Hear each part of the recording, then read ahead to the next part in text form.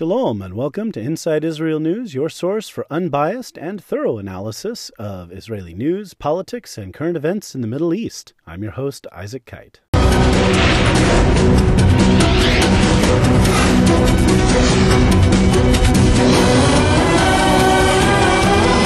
Inside Israel News is back. I have been under the weather for many days, unfortunately, just getting back from the flu and all of the wonderful bugs we have flying around this time of the year.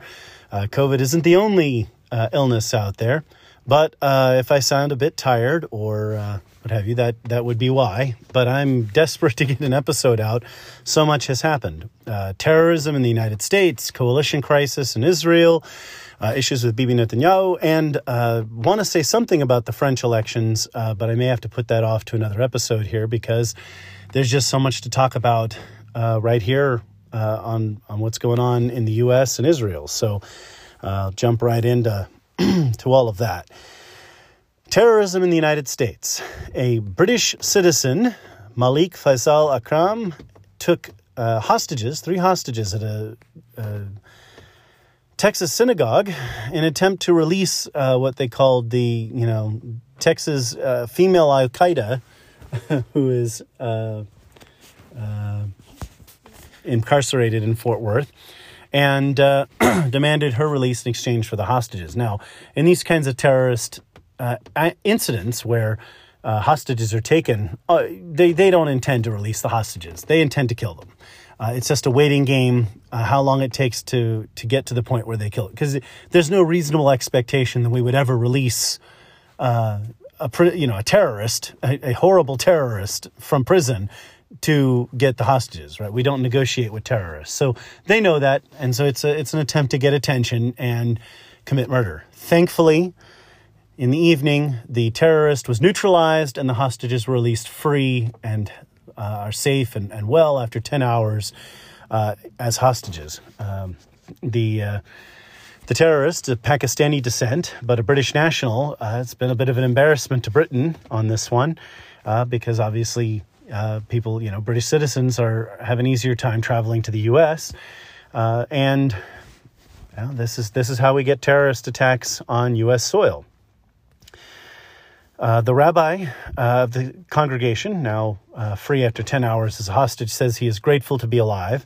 Apparently, the FBI was very impressed with how calm he remained during the 10 hours of the hostage crisis. So, an amazing story of courage on his part. Unfortunately, I want to say it's unfortunate his courage had to be tested in such a way, but he did a good job there. President Biden has said that this is an act of terror and says we will stand against anti-Semitism.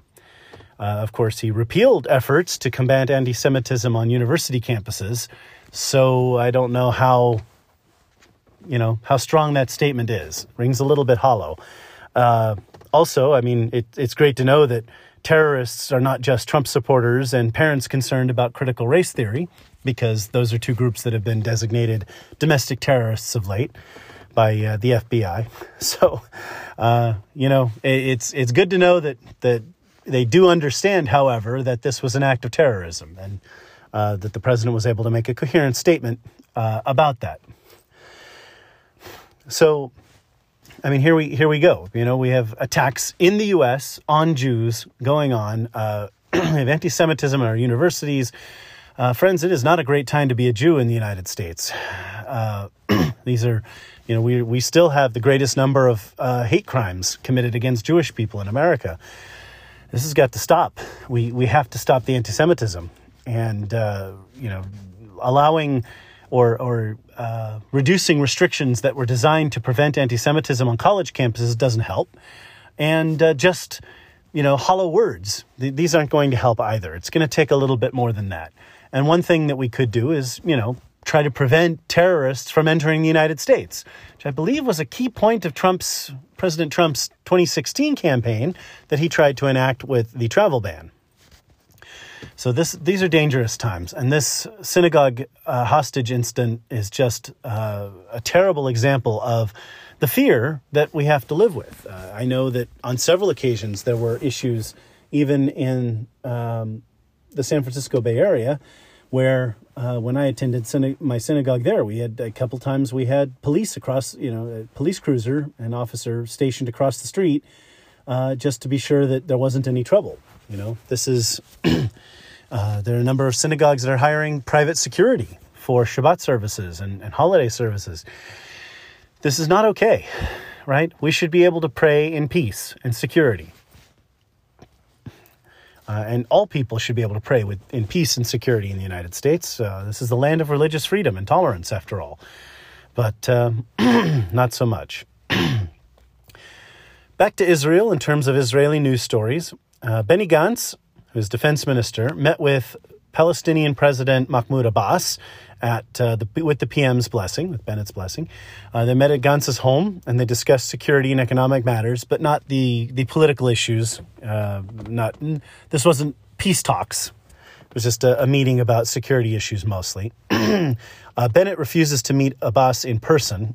He has personal objections to meeting Mahmoud Abbas, and with good reason. Mahmoud Abbas is a terror leader. But the fact is that Israel does coordinate security matters with the Palestinian Authority to a certain degree. So that was part of what that meeting was about. Prime Minister Bennett has approved a fourth vaccine for the elderly and healthcare workers. Makes sense to protect the most vulnerable populations. Bennett will also likely ease travel restrictions next week, now that we have very firm scientific evidence that the Omicron variant is more contagious but less deadly than previous versions of the virus. Somebody's been saying that viruses evolved to become less deadly. I mean, lots of, doctors and healthcare professionals, but somebody that you might listen to on podcasts has been mentioning this. Anyway, so we've seen that this Omicron variant thing is boiling over. Bennett did adjust testing requirements and that kind of thing because we know that there's a spike of cases every time a whole bunch of people go to get tested, right? And so the testing, the inconsistency of testing creates a kind of bias, if you will, in the statistics, a statistical bias where there appear to be waves of infection as people go and get tested in greater numbers, when we're probably looking at a more consistent, percentage of the population that is infected at any given time, and is probably not rising that quickly. But again, we only know about this because of testing, and therefore, something like Immanuel Kant, he pointed out that when it comes to scientific observation, we only have 5 senses, right? So, all scientific observation has to be made through our 5 senses. Whether we have to invent a microscope to be able to see things that are too small for our eyes to perceive, or a telescope to see things that are too far for our eyes to see, the fact is, at the end of the day, we have to use our senses to see these things. Well, it's the same thing here. We have this bias of we don't know who's infected until they're tested. When people go get tested in waves, then it looks like we have this massive spread. I don't know why this is a surprise to anyone, because I remember back in the 80s, in the early 80s, when they figured out what HIV was, and there started being testing available, a whole bunch of people got tested, and it just appeared to be growing exponentially, especially in the homosexual community. Just the AIDS was everywhere. And they didn't realize after a little while that it had been in that population for some time and growing among those who were infected at a consistent rate. But because the tests had only just become available, it started looking like it was just going everywhere. Like people were just becoming infected left and right. The fact is, we were finding out who's infected with a disease we had not previously known about. So that shouldn't be too much of a surprise. We should know and understand at this point that this phenomenon happens. All right. So again, going with Israeli domestic news, a Haredi author, Haredi are the ultra-Orthodox in Israel, the guys in the black hats and black coats, a prominent Haredi author named Chaim Valder has been accused of being a serial sexual abuser. One of his alleged victims recently committed suicide as a result of it, because there's this broad silence from rabbinical leadership, and there's been a lot of blowback. The victims who have come forward have received a lot of hate and have been accused of lying and all these kinds of things. I will tell you, having worked in child welfare and having interviewed children, children don't make these stories up. Okay, they're almost always true. It happens occasionally that there's a false story, but they're pretty obvious. Okay, but these stories, I mean, children don't just go around making up these stories. Okay, so this little girl who committed suicide, Shifra Horowitz, she claimed that he had been inappropriate with her. A number of other children came forward saying that he had been inappropriate with them. Again, silence from the rabbinical leadership and a lot of blowback against them, and that led Shifra Horowitz to commit suicide. Well, I want to say very clearly, I believe Shifra Horowitz, and this man needs to be charged.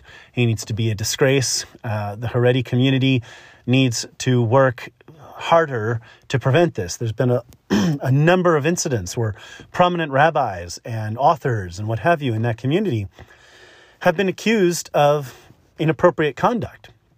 And all too often, they all close ranks to protect those people.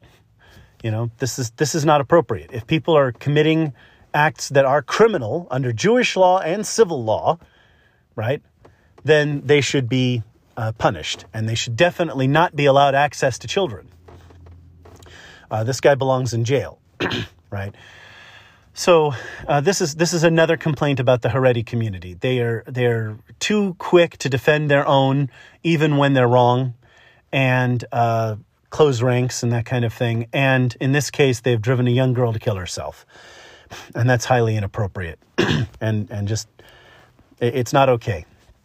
Something needs to be done about this.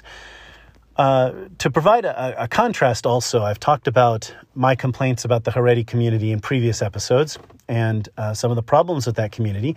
But I've also talked about the biases against them in the Israeli society at large. And to contrast that sort of negative story about the Haredi, I just want to make the point that there's an art exhibit in Ramat Gan that has received some controversy. It's a picture that has a picture of Jerusalem on one side, and it says Jerusalem of Gold, which is a famous song. The Ofra Haza version is available on YouTube if you're interested in listening to it. Beautiful song. And then the other side of the picture is a picture of a Haredi man, and it says Jerusalem of shit. Right? So this is distinctly a bigoted picture or painting or art exhibit against the Haredi. And it demonstrates that they get a lot of negativity. There's also a community in Israel now that's upset because a yeshiva has moved into their town, and they're afraid that ultra-Orthodox people are going to start buying houses there, and that means that property values will decline and the whole community will become Haredi, and all of the secular people will have to move out. This has happened in a number of occasions where the Haredi just take over communities near Jerusalem. And they're not happy about it. So it gives you a sense of some of the difficulties that are going on there. There are two sides to that story, but at the same time, that doesn't excuse the Haredi behavior when it comes to sexual abusers. But at the same time, it shows you that Israeli society is going to have to alter those kinds of negative opinions. In the art community in the far left, you get these very negative opinions about the Haredi, which are equally inappropriate. So I'm calling out both sides here. The Haredi need to clean up their act, and secular Israelis, especially, in the art community, what have you, really, really need to tone down the hate. Okay? So, peace, love, and kumbaya here. All right, now to the opposite of that. Hamas fired rockets into the sea right off the coast of Yafo, or Jaffa, and other coastal communities. And Hamas claims that they were launched accidentally, of course. Now, when this kind of thing happens, you immediately wonder, what's the ploy here? What are they trying to accomplish? Because they didn't fire them at any Israeli communities, but they knew that there would be some kind of Israeli response, right? Well, Israel responded by sending helicopters to make strikes on Hamas targets. And Hamas fired shoulder-launched anti-air missiles at these helicopters, which missed. They were deflected. So you get to see, I've talked a lot about how these guys are like, it's like having somebody stand behind you and flick your ear and you tell them to stop, and then they flick it again, and you tell them to stop again, and they flick it a third time, and you shove them, and then they fall down on the floor and cry and whine and scream, and he's bullying me. This is the kind of strategy that Hamas has employed. So here, they fired a bunch of rockets into the ocean, knowing that Israel would respond, but not respond too heavily, right? As the helicopters come in, they then fire shoulder-mounted anti-air missiles in the hopes that they could down one of these helicopters and then achieve a victory that they can go run around. We shot down an Israeli helicopter. Look at us. We're so bad. We were able to defeat the Israelis. These are the constant games we have to play with these people. But because they missed, no victory for Hamas. Right? Terrorism games. It's really not fun. Unfortunately, but this is, like I said, I mean, this is the point of how they play this game. For a while, and this is kind of hilarious. You can actually look this up on the internet and find pictures of this. The Palestinians are going around claiming that they had captured an Israeli tank, a Merkava, and were driving it around the Gaza Strip, celebrating the capture of this Israeli tank. But if you see pictures of it, this tank has tires under the tank. They took a pickup truck and built a wooden tank mock-up facade over this pickup truck, and we're driving it around purporting to be an Israeli tank. I mean, some of the games these guys play are just ridiculous. What can I say? But this is another attempt to cause consternation. Israeli officials under the change bloc are now making reforms to the kashrut system in Israel, which is a step in the right direction, in my opinion. I'll give you my opinion when it counts. Kashrut has become something of a racket in Israel with various degrees of kashrut, glatt kosher or mahadran kosher, these things that ever more restrictive kashrut standards that require only certain rabbis to certify and only certain rabbinical groups to certify. The government is changing that to create a greater freedom of choice in certifying council. So now, instead of being stuck with your local regional council, restaurants and businesses can seek certification from various councils around the country. And this gives them options. And the process will be overseen by the chief rabbinate instead of private ultra-Orthodox groups. So this is going to be a little bit different. This will free up the kashrut system a little bit and allow restaurants to be certified as kashrut without having to, pay off the local Orthodox mob bosses, basically, in order to, who hold them hostage. And I will tell you the story. There was a hot dog stand that I like to frequent in Tel Aviv that was only about a kilometer's walk from where I was staying in Ramat Gan. And it was a really nice little restaurant. And they had a kosher certification. And they happened to be open the second day of Pesach. So we went down there to eat. And they had unleavened buns for the hot dogs. So, of course, if it's unleavened bread, then it's okay to eat. Well, the owner of the restaurant was telling me that earlier in the day, a couple of rabbis from the certifying council that he's forced to go to in Tel Aviv, in that region of Tel Aviv, had come down and given him a shakedown. They were demanded to see all of the ingredients and all of his condiments, and they were looking at his all of his buns, and they were just looking for everything. And he said there was a strong implication that if he were to give them a little bit of money, they might go away. Right? But of course, he's a restaurant owner. He doesn't want to pay protection money to these guys, basically. And this is like a racket, So he put up with their BS, and finally they went away. Right? And that's the kind of thing that's inappropriate. He should be able to go to a certifying council that is focused on offering legitimate certification that the restaurant is kosher per Jewish law, without the shakedown and the constant harassment by rabbinical authorities. So we're starting to see this reform in Israel. Because the ultra-Orthodox parties have had a say in government so long in Israel, there's a lot of instances like this where they've created I mean, this is beyond special privileges that I've referred to in the past, like not, exemption from military service and things like that.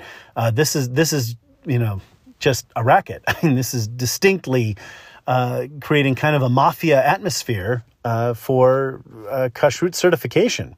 So that's not a good thing.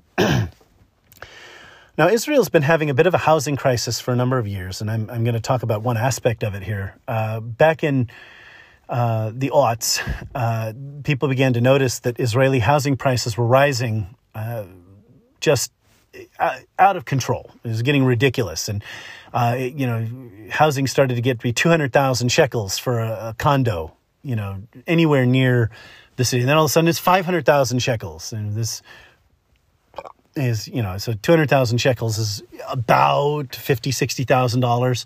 All right, this is, then all of a sudden it's going to be 1 million shekels, about $250,000. These houses, especially in Tel Aviv, housing prices were just skyrocketing. And it was going very quickly. Well, obviously, salaries and incomes in Israel are not rising so quickly as these housing prices. But there are limited places to live.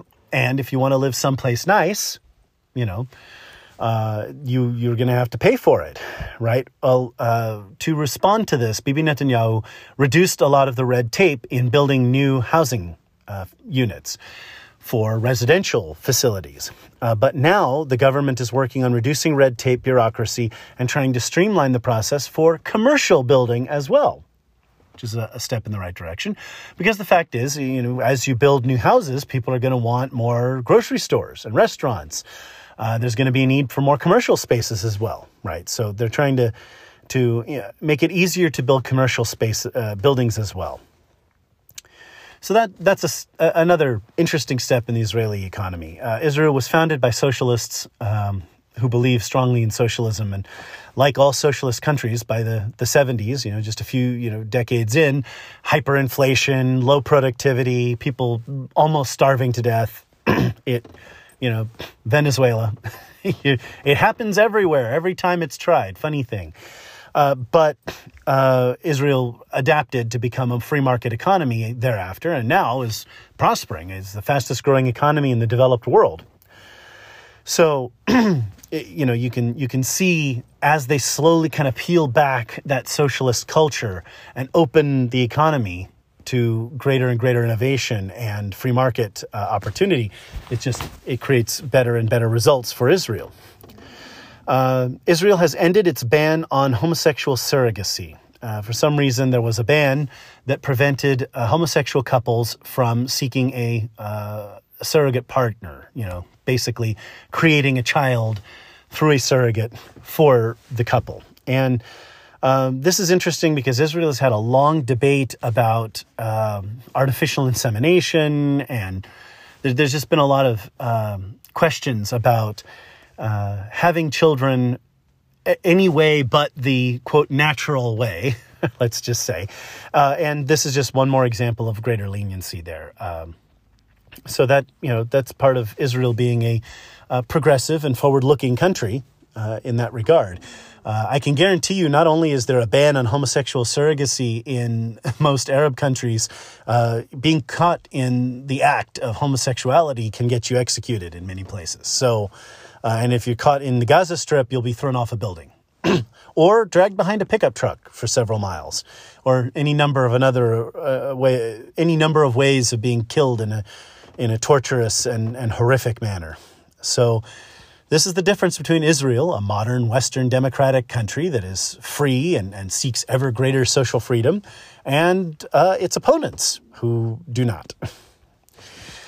Bibi Netanyahu has been beset by legal problems. And so here's an opportunity to talk about where that all stands. So there were the question, he's been charged in 3 major corruption cases, claiming that there were quid pro quos with the main one with Bezeq, a major internet and communications company in Israel. All right, Bezeq is the one where it was claimed that Bibi made a deal with the owners to have more positive news content on their website and that sort of thing, and to remove negative content. Well, Bibi has launched a campaign to cover his legal expenses, And the campaign has raised over 1.6 million shekels in 6 hours. So Bibi Netanyahu remains a popular figure in that regard. Now, in terms of his legal situation, I talked about these cases being, I don't want to say, there's a lot of circumstantial evidence. A lot of the witnesses are obviously biased against Bibi and this kind of thing.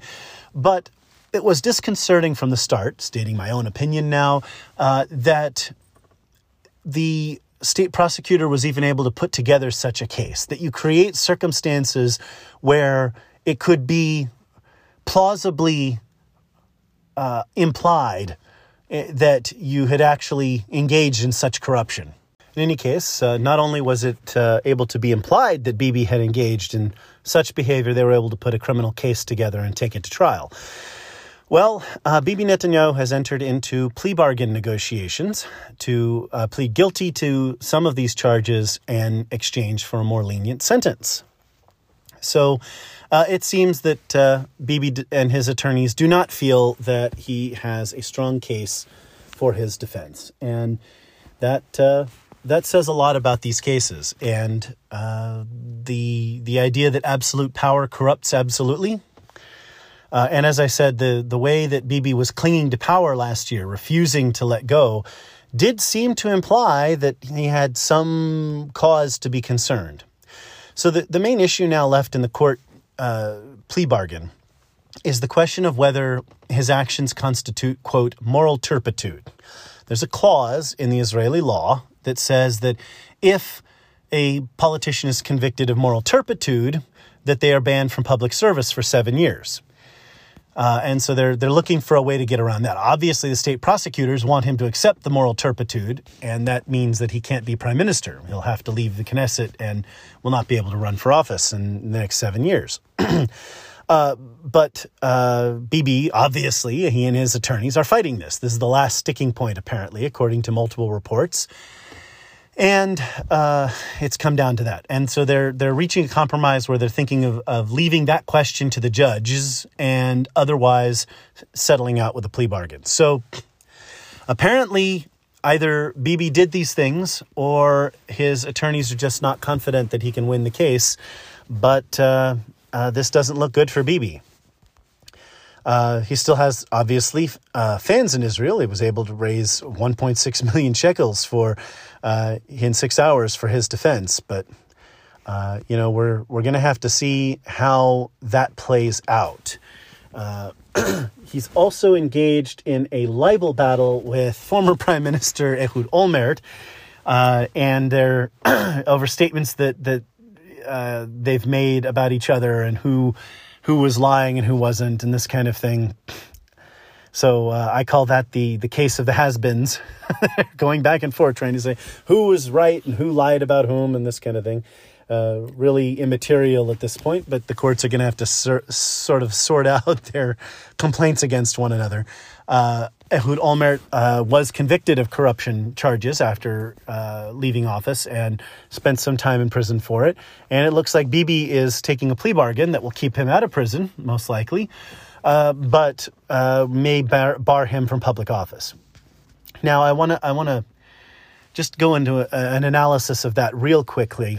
If the state prosecutor felt that their case was strong enough to achieve a real conviction on these charges, that he thought he could get Bibi to go to prison, they wouldn't be talking about a plea bargain, right? And likewise, if Bibi's attorneys felt that they had a strong case to achieve acquittal, they wouldn't be talking about plea bargains. So the reason that we're talking about a plea bargain here is that both sides see the weakness in their own case. The prosecutors aren't confident that they can get Bibi in prison, and the defense isn't confident that they can keep Bibi out of prison. So they're trying to come up with a deal where, both sides win something. The prosecution will get an admission of guilt from Bibi, and Bibi will get away without serious punishment.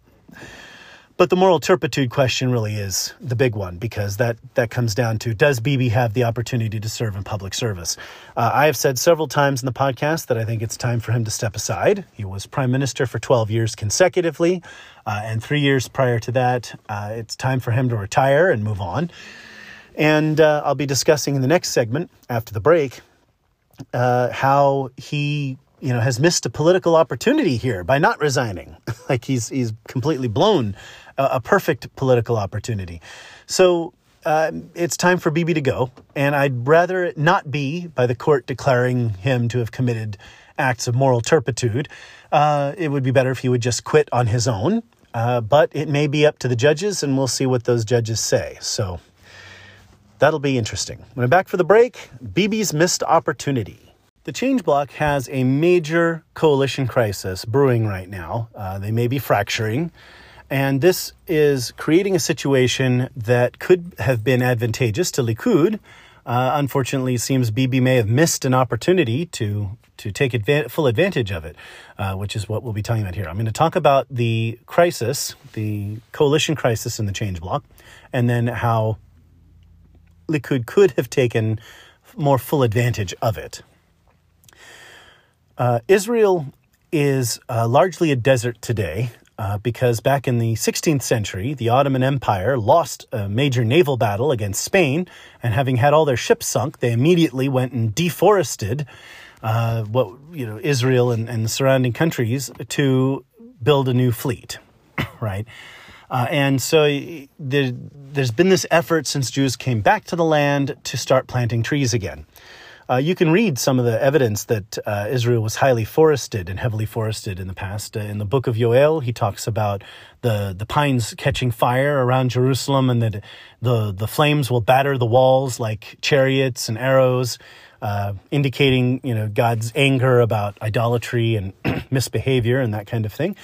So you can read that from the book of Yoel, the prophet Joel in English, and there's a lot of stuff about the trees and the cedars and this kind of thing.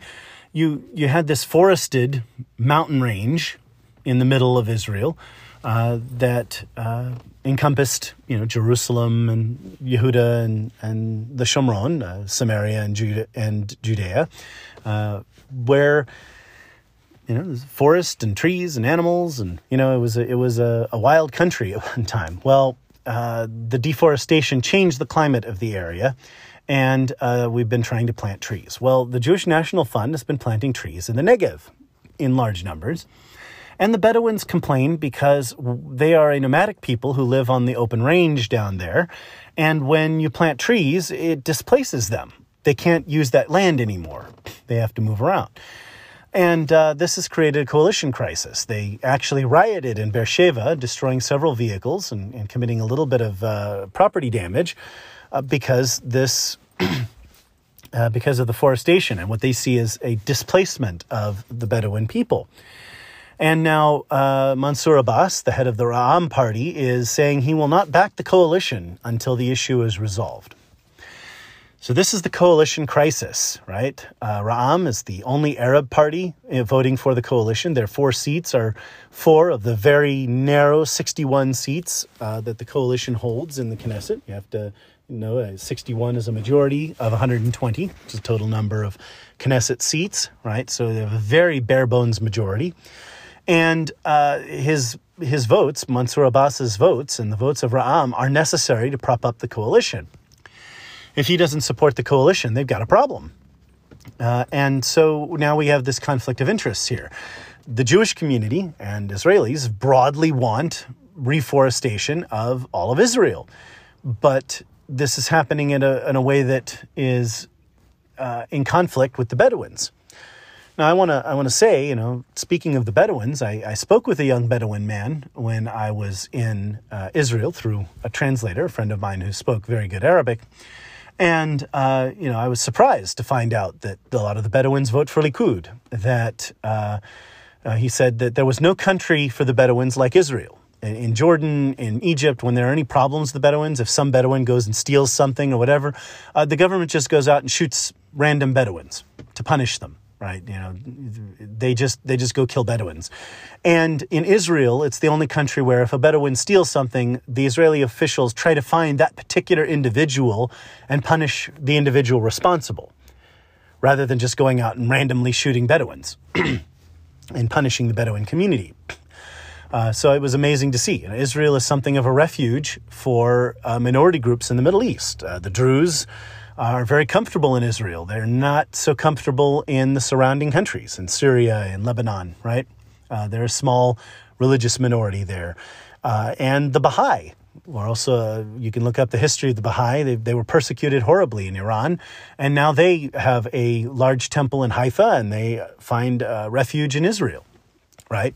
So you look around, and it's like Israel is this refuge for a number of minority groups, including the Bedouins, who find that Israel is a great place to live.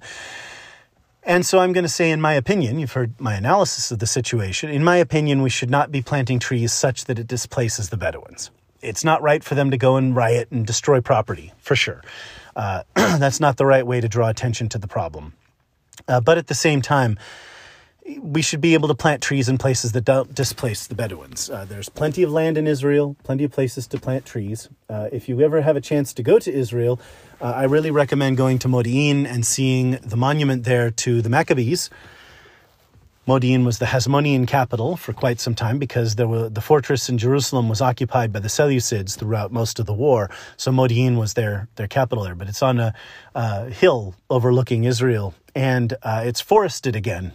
And so you can go there and really, as you walk around, you can really kind of relive the Hasmonean experience and think of what it was like to be there in that time, just before the Roman Empire took over the region, and think about being the Jewish zealous rebels fighting against the Seleucids and the Ptolemies in that time. I mean, it's amazing. But in any case, we can't displace the Bedouins by doing this. That's not right. And just my opinion. So Mansour Abbas is going to be seeking some kind of compromise. The government's going to have to do something. They're going to have to, figure out something. The Jewish National Fund may have to restrain their reforestation efforts and restrict them to other areas and not harm the Bedouins. But this is a number of the kinds of issues that I've been talking about where the Arab community in Israel needs representation in the government so that they can be heard, right? So that these issues can be addressed, because a lot of Bedouins vote Likud. They vote for the Israeli right in a number of cases, and yet still nobody's listening. Nobody hears their concerns. And they say, hey, look, we want to be able to free range on this land. Can we please have some land to live on, right? This kind of thing. Not to say that they're perfect or that their claims are completely legitimate, but that their concerns should be taken seriously. In any case, as you can tell, with such a narrow majority in the Knesset, if Ra'am refuses to support the government, then the government is in deep, deep trouble. If the change bloc collapses, it could lead to new elections in the late spring, early summer of this year, and that would offer an opportunity for Likud to make a comeback. But it's already a missed opportunity, as I'm about to discuss. I mentioned before in earlier episodes, especially around the time that the change bloc was just coming together, I included my analysis that the one thing that holds this change bloc together, the one thing that makes the change bloc, is that they all oppose Bibi Netanyahu's serving as prime minister. That's why the change bloc came together. It's why it stays together. Removing that one issue from them would weaken the coalition. So a short time into the coalition, the coalition was formed in June, maybe July, August. If Bibi had announced his retirement, that would have meant a Likud leadership race. And so you'd have all this press in the preceding months leading up to a Likud leadership race, probably, October, November sometime, right? Where everyone would be talking about who's going to be the leader of Likud. What does Likud stand for? All this press. There's no such thing as bad press, right? Everything that, all of the attention that would be out there on this. Who's it going to be? Is it going to be Israel Katz? Is it going to be Nir Barkat? Who's going to win the leadership of Likud? And this would have created a great publicity atmosphere for Likud. And then once they have a new leader, that new leader would be in a perfect position right now to start picking at the government. Okay, so Ra'am is not really positive about the government right now over the JNF's reforestation efforts in southern Israel. Well, this is a perfect opportunity for a Nir Barkat or an Israel Katz to try to pry, say, Avigdor Lieberman away from the coalition, or other right-wing politicians away from the coalition, and say, hey, if you guys leave the coalition, then that will definitely bring on new elections, right? Or consider joining an alternate coalition led by Likud, right? Without Bibi Netanyahu in office, there's every opportunity to draw right-wing parties away from the coalition and lead to new elections. But because Bibi is still the leader of Likud, and because that gives strength to the change bloc government, this is an opportunity that he cannot take advantage of. This is not a situation where Bibi can break down the government. So this is an unfortunate missed opportunity for Likud. But it may be, depending on what the judges say on this plea bargain, that in a very short time, Bibi may be disqualified from seeking public office, in which case this will all happen on its own. But it would have been much stronger if Bibi had quit in the late summer and kicked off that leadership race and the publicity for Likud at that time, because by this time they would be in a different situation.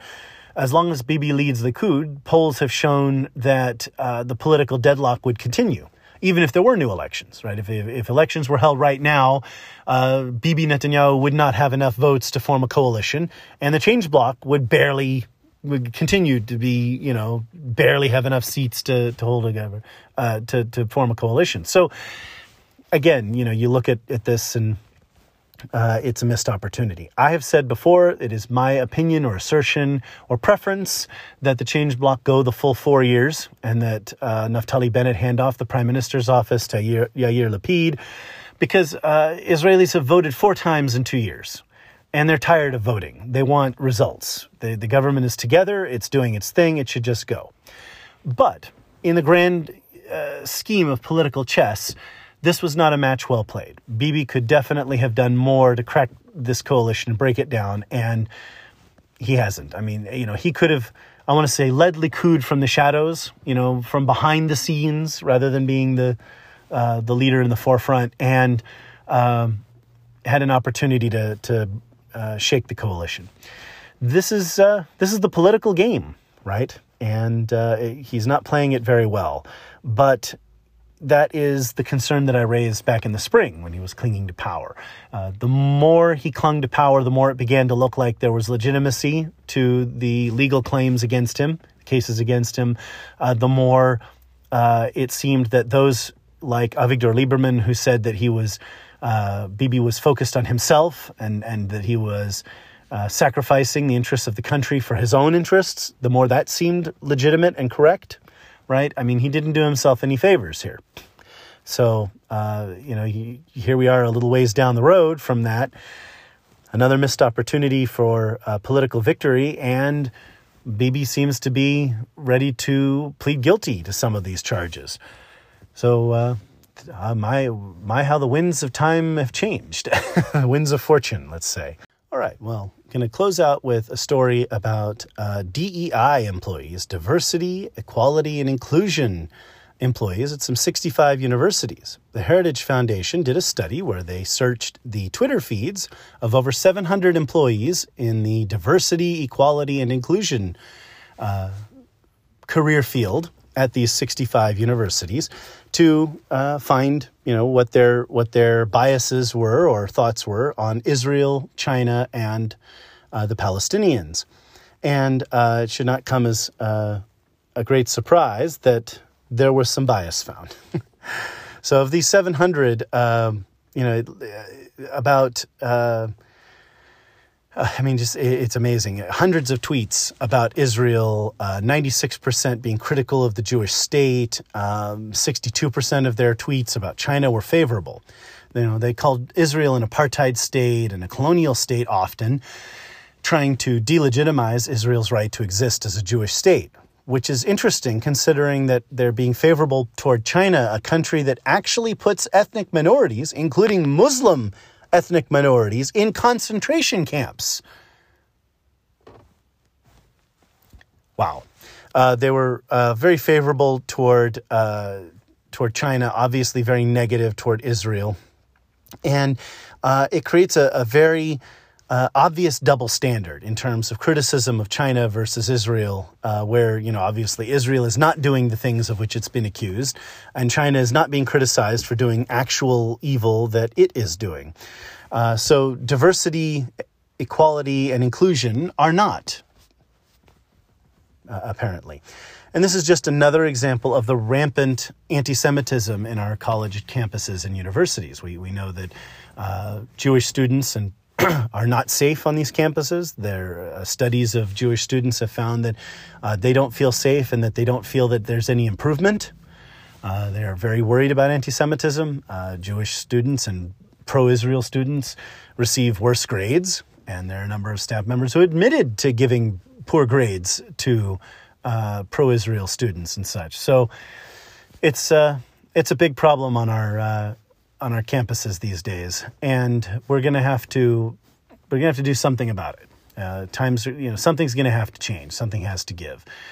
But unfortunately, right now it is an ongoing issue. So here's another example of rampant anti-Semitism in our colleges and college campuses and our universities these days, and no response from the political leadership on the matter.